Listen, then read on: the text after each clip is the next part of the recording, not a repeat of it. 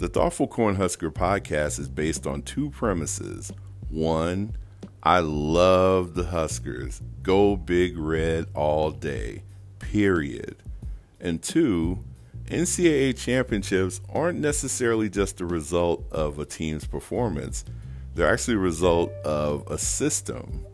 And so what we're going to do on this podcast is explore the system for the Huskers, from the team level all the way up to the community support, the athletic supporters, and beyond. And so we're going to do interviews, we're going to do remote recordings, we're going to have a lot of fun with this podcast.